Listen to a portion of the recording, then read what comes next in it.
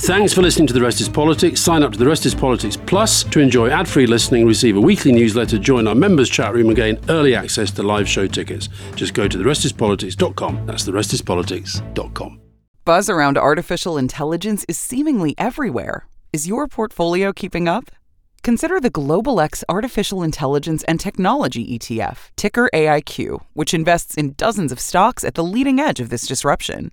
Investing involves risk, including possible loss of principal. Technology companies can be affected by rapid product obsolescence and intense industry competition. Before investing, carefully consider the fund's objectives, risks, charges, expenses, and more in the full or summary prospectus at globalxetfs.com. Read carefully. Distributed by SEI Investments Distribution Co. The NBA playoffs are here, and we all know playoff mode is a thing. Listen to the evidence. Playoff crowds are going wild. Playoff players are lighting up the court. Even your speakers are in playoff mode. Okay, we'll take it down a notch, but just a notch, because this is the Turn It Up to 11 NBA playoffs. Playoff mode is clearly a thing. The NBA playoffs presented by Google Pixel continue on ABC, ESPN, TNT, and NBA TV. Want a website with unmatched power, speed, and control? Try Bluehost Cloud, the new web hosting plan from Bluehost, built for WordPress creators by WordPress experts. With 100% uptime, incredible load times, and 24/7 WordPress priority support, your sites will be lightning fast with global reach. And with Bluehost Cloud, your sites can handle surges in traffic no matter how big. Plus, you automatically get daily backups and world-class security. Get started now at Bluehost.com.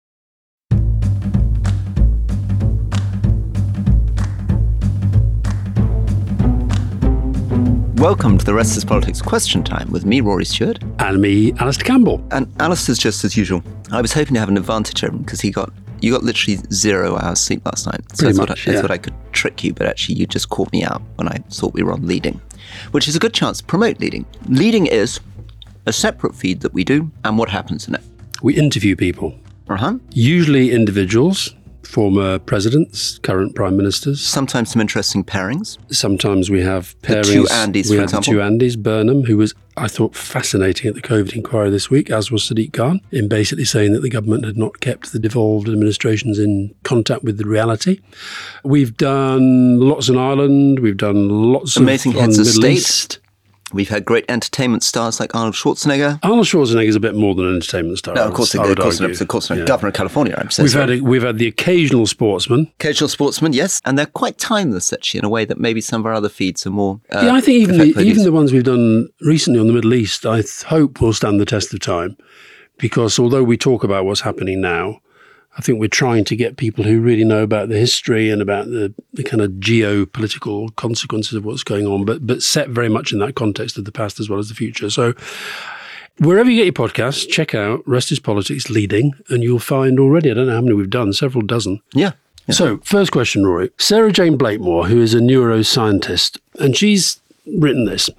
Reading the terrible news about the 4 boys who died in Wales last weekend made me think about how policy can be changed around allowing young drivers to carry passengers in the car with them. For 20 years, we've been doing research on brain development in adolescent, with a particular focus on peer influence and risk-taking. And it shows adolescents take more risks when with peers. Now, we don't know that's what happened here, but this is her point. In the context of driving, more passengers in the car makes young drivers more likely to crash. Canada and Australia have laws restricting the number of passengers young people can take in the car for a number of months and years after passing their test. Has something similar been considered in the UK? Well, it's firstly, big shout out to Sarah Jane Blakemore, who's an amazing British scientist who's been doing research, both, I think, research with social studies, but also neuroimaging on adolescent brains. She's written a fantastic book for anybody who's got a teenager called Inventing Ourselves, Secrets of the Teenage Brain. And she has discovered just how dramatically, when you become a teenager, when you enter adolescence, your brain begins to change in terms of actually the composition of different cells in the brain, and continues evolving till you're 25. So firstly, I think take very seriously the fact that she is absolutely right on risk-taking. And she's absolutely right, regardless of what the details of what happened in Wales were, which is a very, very sad tragedy. And that may well have some other explanation. But the general point is absolutely right. Young people, particularly it seems young men, take a lot more risk when there are other people with them, which is why in some countries you have limits on taking passengers shortly after you've passed your test. And I'd like very much to see this in Britain. I mean, when I got passed my driving test in Crieff in Scotland. And in those days, there was no traffic light in Crieff. There was no roundabout in Crieff. So when I first drove my mother into Edinburgh, I think she almost died not just from the traffic, but from a heart attack.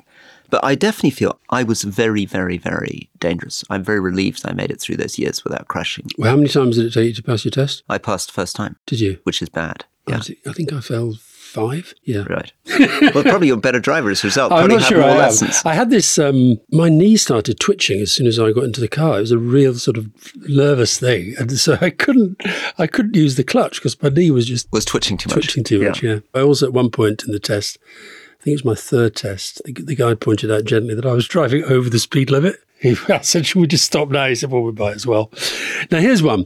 Guy Blaskey. Will a political party ever talk about the benefits of migration? Well, I think it's unlikely you'll get many people talking about it at the moment because immigration is probably the single biggest political factor in elections in Europe and North America at the moment. If you look at Biden's challenges, yes, it's against Trump. Yes, it's cost of living, but a lot of it is around immigration. If you look at the populist parties in Europe, migration is absolutely at the centre of the way they're making their progress. And therefore, I think it's very unlikely you'll see Labour or Conservatives talking about the benefits of migration. And there are, of course, huge benefits. I mean, the most obvious one being that our welfare state is very, very dependent on getting young people in because we're aging quickly and we've got fewer and fewer working people to support the elderly. But getting parties to talk about it is another thing. Tell us about migration in general, Alistair. You've been looking a bit at migration figures recently. Well, we had the net migration figures last week and they're at record levels.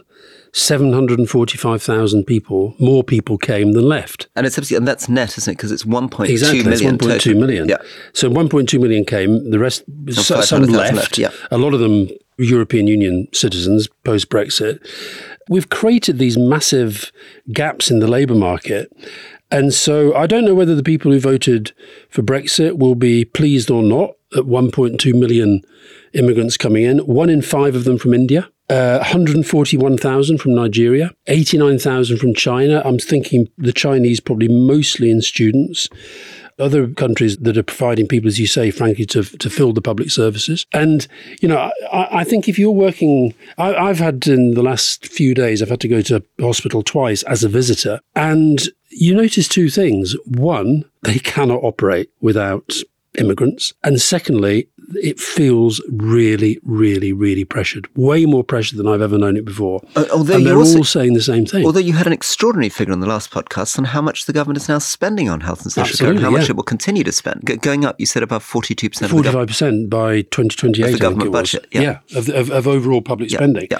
So if you have these huge demand on public services, particularly for older people, and the care homes. I mean, I think if you go into a care home, you sort of feel the stresses that they're under. You talk to people who are working there, they say that they, quotes, can't find the staff. So where are they going to get them? We're having to go abroad. And of course, as we get older, we're going to need more people looking after us. Where are they going to come from? And one of the challenges in this, again, is I think the central question for any government, which is what type of migration they're targeting. Yeah. Because part of the government is thinking we want to bring in highly skilled software engineers, tech engineers to transform productivity in Britain and grow the economy. But of course, a lot of what actually is required are lower skilled people, people to help pick fruit, people to help work in care homes, people to help clean in hospitals, etc. And a lot of these people were prior to Brexit, were from the European Union. So we're also seeing, with 1.2 million people coming in, a very significant change over time to the multicultural nature of Britain. I mean, we talk about multiculturalism in Britain. Britain is going to become more and more multicultural. Absolutely. Kari Beck, what are you reading at the moment? And what has been your favourite book that you've read this year? Favourite book I've mentioned before, Jim Down, Life in the Balance, intensive care doctor. I'm reading a book at the moment which has got a beautiful title, Wie wir wurden, was wir sind. Now, I'm ashamed to say I can't remember the name of the author, but don't you think that's beautiful? Wie wir wurden, was wir sind. Eine kurze Geschichte. How we became what we are. Doesn't sound the same in English. No. Wie wir wurden, was wir sind. Yeah, it's very good. So Very good. You'd have to think very hard how you produce the same illustration in English. So what are you reading? I'm reading a book called In Love with the World by Yungay Mingyur Rinpoche. So he is a, I guess, Tibetan Nepali abbot and Rinpoche, so he's a reincarnated Lama, who chose to leave his monastery and go and basically live homeless on the Indian streets. And so his life had been very, very sheltered. His father had been a sort of abbot and reincarnated Lama. He'd grown up as a little princeling, and then he decides to go and essentially live homeless. And living homeless in India is pretty extreme. So for the next 3 years of his life, he lives in situations of very extreme grinding poverty, comes very close to dying on a number of occasions, and has to apply his Buddhism in the most extreme conditions imaginable. So highly, highly recommended. It's a very joyful book. It's a very inspiring book, and it's an astonishing personal story. Excellent. Elaine, German budget. What's going on with the German budget? Why hasn't it got much international coverage? Go on, tell us about German budget. Well, I'm really surprised this hasn't got more coverage because it's massive. And it's, in fact, we're recording this on Tuesday. It's 10:30, and in half an hour's time, if I'm right, Olaf Scholz, the Chancellor of Germany, will be in the Parliament trying to explain what the hell is going on. If I can give a plug to Tanit Koch, who used to be the editor of Bild Zeitung and now writes a column in the New European. She's done a really, really good piece about this. Essentially what happened is that we don't have a written constitution. The Germans have something called the Bundesverfassungsgericht, which is the Federal Constitutional Court. And they have called out the coalition for relocating 60 billion euros worth of credit that they were allowed to spend because of emergency relief during the pandemic, that they've now tried to put into the climate and transformation budget. And the Constitutional Court has decided they can't do this. And it's absolutely taken the coalition government, the SDP, the Greens and the FDP, it's taken them right back to the beginning because they just don't have this money now. And the FDP are quite happy with that because they're sort of fiscally quite conservative. But the Greens, of course, want to get rid of the, can I give you another word? The Schuldenbremse, which is the debt brake. Okay. They want to get rid of that so they can borrow more money. So what would happen to this money if the Constitutional Court doesn't allow them to spend it? Well, that's what Scholz is going to have to try to address today. But he basically has said we're going to have to accept the judgment. And the judgment means they've got to give the money back? The judgment means they cannot spend that money on the things that they want to spend it without on. a vote from Parliament, presumably? I think even that, it's an absolute clear ruling that this was in defiance of their own constitutional arrangements. So as Elaine says, I find it bizarre that Germany is still, a pretty big economy, even though it's not doing as well as it might be. And yet, had you read about it? I hadn't. And the German economy is the biggest news, of course, in Europe. And biggest news in many, many ways. I mean, partly because it's really struggling, as you say. It's teetering on the edge of technical recession. And I think I do want to talk about German economy a bit because during the days of Cameron Osborne austerity, it was always the German economy was the alternative to the kind of neoliberal austerity. There were meant to be two ways of running an economy. The sort of British neoliberal way, which was all about financial services and low taxes and this, that, and the other. And Germany, which was meant to be more about bigger tax burden, more investment in vocational training, bigger manufacturing base. And Germany seemed very, very successful during that period, which led a lot of economists, and this will include people advising the Labour Party, to say, well, we should be more like the Germans, right? The problem now is that the German model seems to be in real trouble because it feels as though a lot of their industrial investment, a lot of their export bets, a lot of their investment, for example, in pharmaceuticals, the car industry, is now beginning to go wrong. And they may not have the flexibility that the British economy has to adjust, which is a real challenge when we think about what a different economic strategy could be.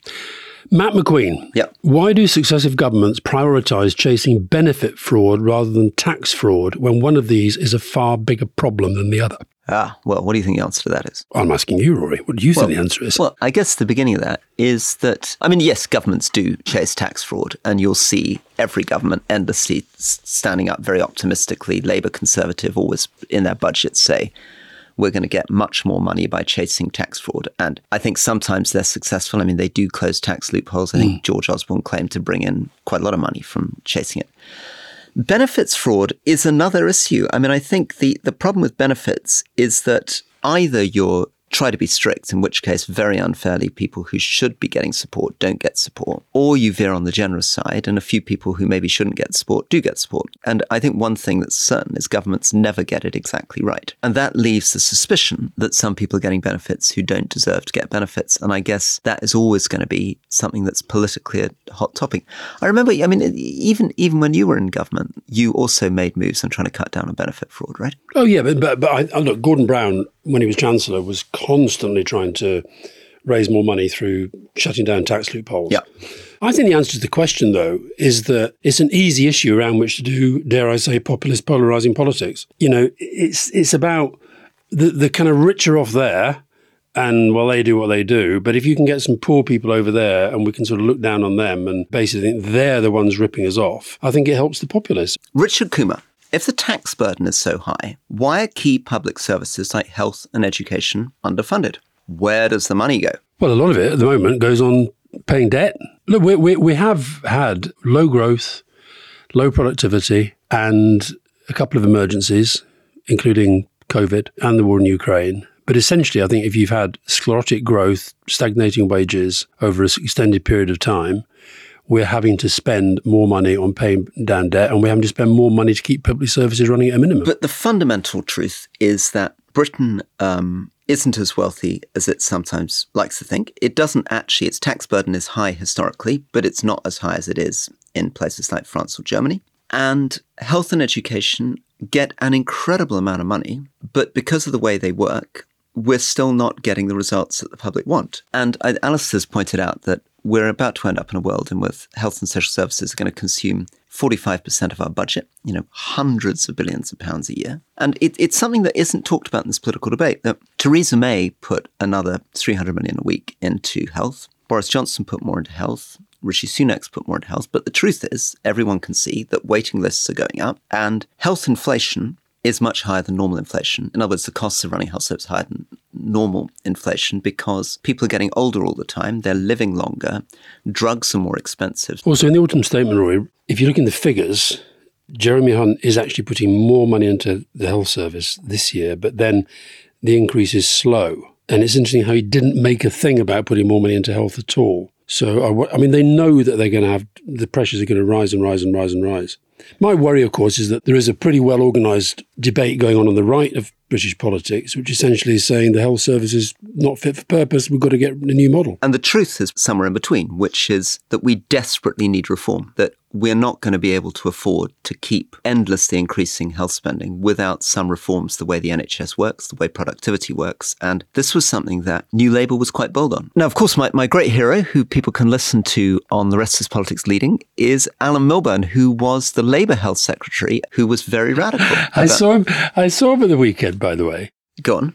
And he can't get over how much you love him. Well, I think he was saying to me, I can't get over how much Rory loves me. Everywhere I go, people say, Rory Stewart really loves you. Well, if anyone listens to that leading interview, what you can see there is that at that point, Labour was much more confident about talking about reform to public services, much more confident about saying, yes, we're going to put more money in, but the price of putting more money in is we're going to really change the way they work. That was about setting up foundation trusts. That was about thinking about which bits the market could help in. He wasn't an anti-market fundamentalist. And I think we're going to be in real trouble in Britain if we don't recognise that there is this train coming down the track where we're going to end up spending so much money without actually delivering the services that people want, without reform. Okay, Rory, let's have a quick break. The NBA playoffs are here, and we all know playoff mode is a thing. Listen to the evidence. Playoff crowds are going wild. Playoff players are lighting up the court. Even your speakers are in playoff mode. Okay, we'll take it down a notch, but just a notch, because this is the Turn It Up to 11 NBA playoffs. Playoff mode is clearly a thing. The NBA playoffs presented by Google Pixel continue on ABC, ESPN, TNT, and NBA TV. Welcome to the Canva guided meditation for stress at work. Impending deadline? Generate Canva presentations in seconds. So fast.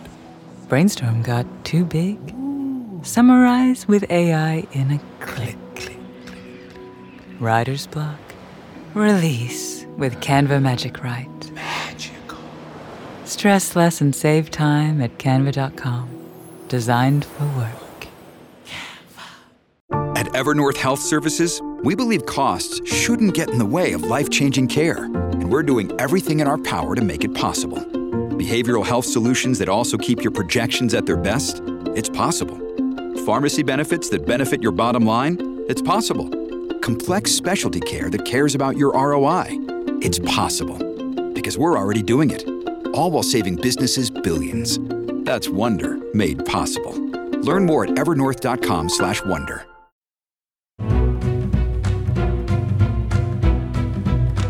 Now, Roy, you read a lot of books. Mark Lynch wants to know, it's coming up to Christmas. Would Charles Dickens have voted Tory or Labour? Oh, I think he'd probably... Oh, that's a very good question. I like that very much. So Dickens, I think, would vote Labour. Dickens, he's a controversial figure now. People point out that some pretty peculiar stereotypes of minority ethnic groups, of Jews and others. But he was a man with an enormous, prodigious social conscience. He'd experienced real poverty and marginalisation. His father had been sent to jail. He saw a lot of bits of Britain that other people didn't report. So I think Charles Dickens would have been a Labour voter. And we love him for that. T.S. Eliot, on the other hand, would have voted Conservative. And Lord Elgin? Lord Elgin would certainly have voted Liberal. And Lord Byron? Lord Byron wouldn't have voted at all. Now, John, if you were a leader of a hypothetical third party that was about to win an election and could bring across one person from the Labour Party and one from the Conservatives, who would you choose, why, and what cabinet position do you give them? So hold on, you're like a Lib Demi type thing, Lib Dem, and you get that's right, Lib Dem, and you get or a Rest is Politics centre-ground party. Yeah, exactly. Rest is Politics centre-ground party. Fantasy football, you get one Labour, one Conservative politician. I guess to make it more difficult for us, they have to be people who are in Parliament at the moment. Okay, shall we go Peter Kyle? Peter Kyle, yes, I'm definitely taking Peter Kyle. Peter Kyle is the prodigiously talented and wonderful Labour lead on science and technology. Yeah, so let's go Peter Kyle. And then on the Tory side? Well, I'm beginning... I mean, this is a radical choice. I mean, not long ago, Gillian Keegan thought she would be Prime Minister. Alex Chalk, Victoria Prentice, these are all people I admire. Okay. But I'm beginning to think that James Cleverly might have a future. And this is something that you had pointed out with Fiona. I'm hoping that the Conservative Party of the future is not going to tilt to a Suella Braverman, Priti Patel right. I think Priti Patel's in a bit of a prime position, Conservative Party. But do you think Braverman's shot her bolt? I think she may have shot her bolt. And Priti Patel has not? I think Priti Patel is the entry drug to the awful spectre of Nigel Farage. What about the man in the jungle losing lots of viewers? Well, that's what I think Priti Patel is the entry drug to. And I think they'll all be asked in the leadership election to commit to whether they bring Farage back. I think the party will lurch to the right. They won't learn the lesson. One of them will bring Farage back, and Farage will then eat them from the inside, and that'll be the end of the Conservative Party. Happy days. James Cleverly, you don't think Shithole-gate has damaged him? Well, I think it would really help if he didn't say the word shit. A lot. A lot. Batshit. What was bad? The Rwanda plan was batshit. Yeah. Stockton or the MP was a shithole. Yeah. Not good, is it? No, not good. If you can get a grip on that, though, I think his civil servants really liked him. People in the Foreign Office like him. I think the Home Office loved his first speech that he made when he arrived. He's somebody who I tried to persuade him to run as my kind of running mate when I was running for leadership, because I've always thought that he's a kind of real person. He was Territorial Army officer for 20 years. He's relaxed. He's a bit detached from politics. He's quite blokey. Yeah, he's a good friend to people. I'm just looking down the front bench now. There's nobody springing out at me. I think, funny enough, until recent days, and I did think Yvette Cooper gave him an absolute battering yesterday in the Commons, but I think, I can see Cleverly emerging in a different light. Very good. Okay, now this is the old chestnut that keeps coming back, but it does relate to what we're just talking about. Matt Holden, do you think it's genuinely possible for a new political party to emerge and challenge the status quo? How much funding would this kind of enterprise need? I'll try first. I think, just following on from what I was saying about Priti Patel and Nigel Farage, I think the obvious opportunity is if the Conservatives make the catastrophic error of lurching further to the right after losing the next election. Then I think there is space, but that will also depend on how the Labour Party performs in power. But it's difficult, very, very difficult in a first-past system. It's so difficult, system. and the question of funding, I mean, I don't know how this happened and why it didn't seem to me to get any debate at all. The Conservatives have sort of unilaterally doubled the amount of funding that you can spend in the general election. Now, whether they're worried about Labour getting more money in, I don't know, but so they've now doubled it. So they're going to be presumably spending even more on kind of social media, dark arts and all that stuff. So it would be... That's very sad. sad. I hadn't followed that. It's very sad. I think one of the really good things... I think it was a Michael Gove thing. Well, one of the really good things about Britain at a constituency level is we have these very strict limits on constituency spending. We should maybe check it out and talk about it next week. Yeah. Because I think it's one of those things that I think I saw sort of 6 paragraphs in the Financial Times or something. Let's do more on that. Yeah. I think the combination of our electoral system, our media, and also these funding rules, I think it make it very, very, very hard. Where I disagree with you, I think if Labour didn't win the next election, that's where people start to think, I mean, for God's sake, if you can't have an opposition to beat this lot, then our entire politics is absolutely FUCK'd. And therefore, that may be something emerges. But it always takes leaders, it takes money, it takes momentum. But I just think the electoral system is the thing that's got to change. And there's no sign yet of a party that can get anywhere close to government that is committed to changing the electoral system. By the way, that isn't the same thing as saying that you couldn't do that. And just on that, by the way, I think I sent you the clip of John Curtis on Brexit. Yeah. Did I send you that? Yeah. Tell us a bit about that. Well, it's just remarkable that, and it's kind of what I've been saying for years, but the people who didn't vote Labour because of Brexit, many of them have now turned against Brexit. So that kind of has removed one of the barriers to them voting for it. The people who voted Labour are now more anti-Brexit than they were, and young people are profoundly anti-Brexit. So the point he was making is that Labour's always been strategising around the belief that there's no politics around Brexit that can put the Labour Party in a position different to the government, but this becomes a winning position. And he said that is profoundly wrong. The implications of that are that it should be possible for Labour to be bolder about Brexit, which you've been saying for a long time. Absolutely. And you actually see it, I think, as one of the big sort of political crusades, as it were, for the next decade, is trying to lead this conversation about at least coming close to the European Union, if not rejoining. We're going to have to change. Look, and as we said in the discussion we had in the autumn statement, the OBR is still saying, as a fact, 4% of our economy has been hit. And reasons for that, just to remind people, are we've got more friction on trade with our biggest trading partner. The other trade deals are not really coming through. The lack of competition, which means from leaving this big single market, means that our productivity is going to decline. And inward investment has also been declining. Tell us a little bit about the trade deals, because you've been interested in that. Well, the other piece of news that came out in the OBR report, not announced by Jeremy Hunt, was that the great fanfared Trans-Pacific trade deal will add 0.04%.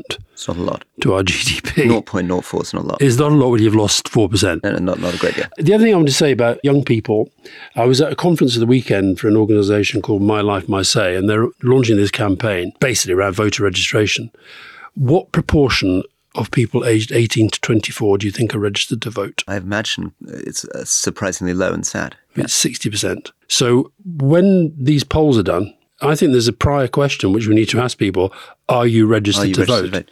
And we need compulsory registration, and I'd obviously like compulsory voting. Yeah, absolutely. So question from Jemima.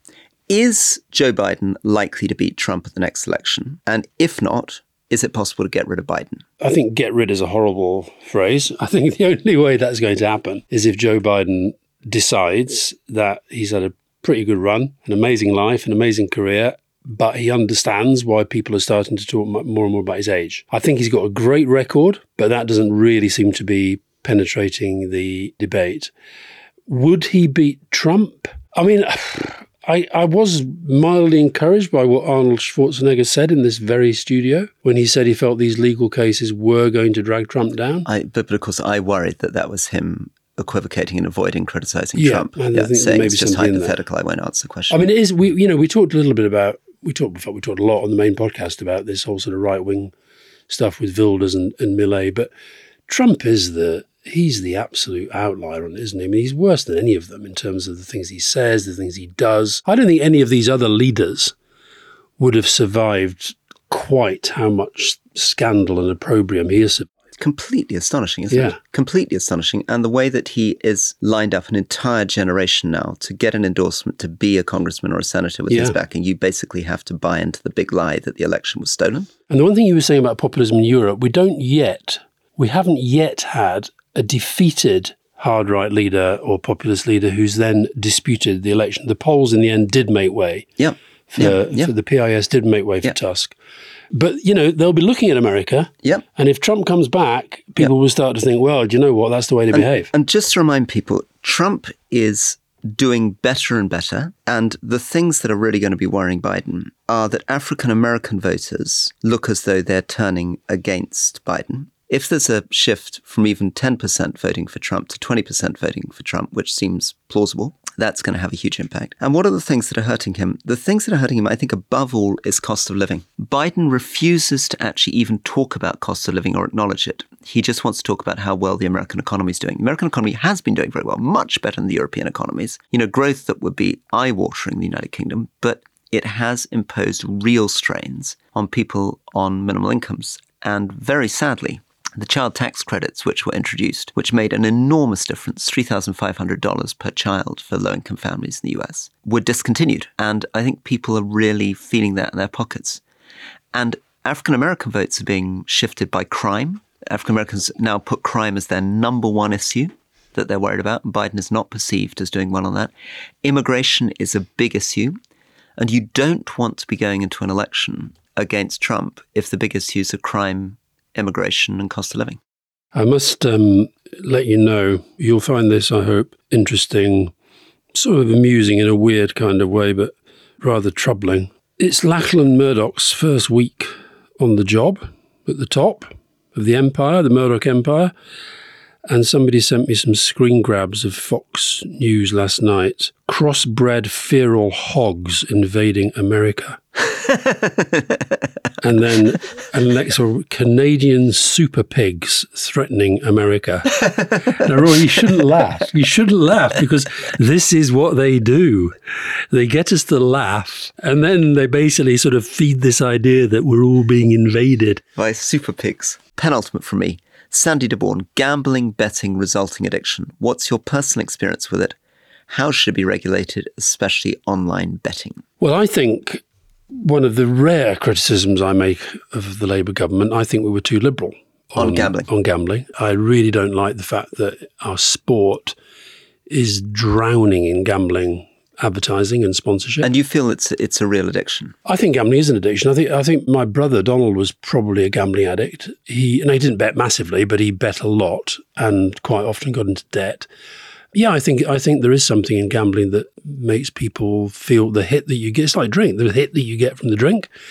Once it's worn off, you want another one. Every time I walk past those slot machine places and what have you, I just look in and I sort of, I don't know, I can see an addict in the people that are standing there just pouring their money in. And even when they know that the system's rigged against them. Yeah. So policy terms, cut down on advertising. Look, we did it with tobacco in tobacco sponsorship, alcohol sponsorship. And I think it should be the same with gambling sponsorship. I think that there is a reason why the companies do it, which is that it makes more people gamble. It's obvious. Yeah. I think there's different levels of gambling, but I think that for a lot of people who don't have that much money, I think to spend a lot of that money on and I get the whole sort of people say, oh, you killjoy, whatever, it's the one bit of fun we have, etc. But I just think there are so many people now who are in real distress because of gambling. Final question, and this is from Emma. Why are reform people like Isabel Oakeshott, people like Kate Andrews, ex of the IEA, get so much airtime? Where are the Greens and the Lib Dems and all these panel debates? I think we're back to the thing about, my criticism of the broadcast has always been that they allowed the agenda to be shaped by the right-wing press. And the reason these people get more airtime than people who, frankly, should do, if you're looking at the electoral map, is because they're right-wing and our media is basically right-wing. I think you're right. I got a lovely little note from a journalist I loved called Craig Brown, who had been reading my book, Plug Politics on the Edge. And in it, he says one of the things that struck him is that it seems to be a culture of what he calls shock jocks, that the way in which Priti Patel, Liz Truss and others promote themselves is basically just by being shocking. And we've created a sort of infantilized political culture. And this is maybe where the Lib Dems and the Greens are struggling. They're not succeeding. It's not just the right-wing thing. They're also not succeeding in providing these sort of provocative, headline-grabbing, exciting things. I never could get my head around why Liz Truss was so popular with journalists, because she didn't seem to me to be great at making public speeches. She wasn't particularly interested, I felt, in the details of governing the department. Do you think Trump welcomes her recent endorsement, by the way? Well, you see, that's another extraordinary thing. What is she doing endorsing Trump? But I think it's part of the same thing, that one of the reasons journalists liked her is that she was, in their terms, good company. She was indiscreet when she had dinner with them. It's part of the reason you like that awful man, Alan Clark, isn't it? That he was always good for gossip around the table. Yeah, but I never thought he'd be leader of the Conservative Party, nor did he. Yeah. Well, actually, he did briefly. There's an awful moment in his diary where he had a sort of fantasy that he might, but no, he never seriously thought that was going to happen. I actually did send a message to somebody at Question Time. I mean, we've got the autumn statement. Okay, there are so many people in this country who really do understand the economy. Isabel Oakeshott is not among them. So why is she on that programme yet again? But of course, why was Nigel Farage on that programme more than any person apart from Ken Clough and Shirley Williams? Of course, will be listening to this with a smile because, of course, the more we talk about her, Absolutely, the more relevant she is to the national debate. It's why we've tried to avoid talking about the man in the jungle. But I am sort of quite pleased that the ITV are seeing absolutely terrible ratings. Yes, but at the same time, he's obviously going to win. And he's obviously going to use that to try to get back into the Conservative Party. And is he going to win? Destroy the Conservative. Yeah. How does it work? I don't know how it works. Obviously, we're not going to bet after what we've just been talking about gambling. But yeah, he's obviously going to win. Is he? Well, I think he's going to win. You heard it here first. No, I've never put a bet on in my life, but, being a prude, but I think you're totally wrong about that. Right, well, let's see. Okay, well, we almost got to the end without mentioning the man in the jungle. See you next week. See you next week. Bye-bye.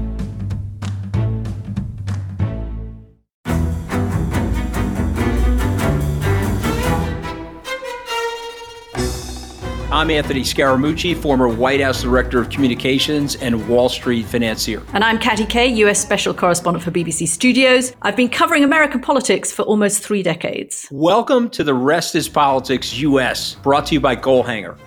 Go on, tell us, were those donations you made, like Obama in 2008, was that idealism? Were you hoping to get something out of these campaigns that would serve your own business interests, for example? So I think this will either make this podcast incredibly successful, Katty, or people will be horrified and they'll shut it off right now because I'm going to be very real with you. The Obama donation, I had gone to law school with President Obama. We were not classmates. I was a few years ahead of him. It was 2007. He was then Senator Obama. I had a check in my breast pocket. I went over to the senator. I said, Senator, you and I didn't really know each other in law school, but I'm about to hand you a big check. Can I lie to my friends and tell them that you and I knew each other in law school? Well, Obama looks at me, had the best smile in American politics since Jack Kennedy. Forever. Yeah, he lights up. He looks at me and says, I'll tell you what, if you double the amount of the check, we'll take it back to Hawaii, okay? And I looked at him. I said, you're done. I had another check in my pocket. I ripped it up. I doubled the amount of the check. And I'm going to tell you right now, I've been to more White House Christmas parties during the Obama administration than the Trump administration. In this pivotal year for the United States, democracy, and world affairs, Britain's biggest podcast, The Rest is Politics, is launching stateside. Uncovering secrets from inside the Biden and Trump inner circles and how they shape the world's most important economy, but also the global economy too. New episodes are released every Friday morning. Just search The Rest is Politics US wherever you get your podcasts.